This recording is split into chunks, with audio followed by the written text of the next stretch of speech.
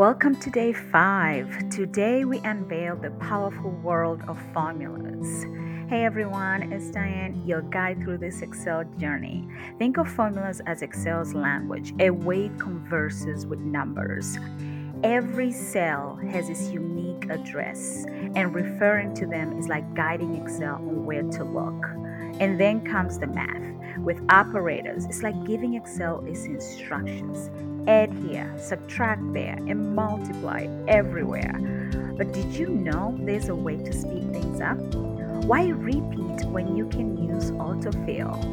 And have you ever gotten confused between relative and absolute cell references? By the end of today, these terms will be tools in your Excel toolkit. Imagine the possibilities: crunching numbers, predicting trends, or balancing your budget, all at the tip of your fingers.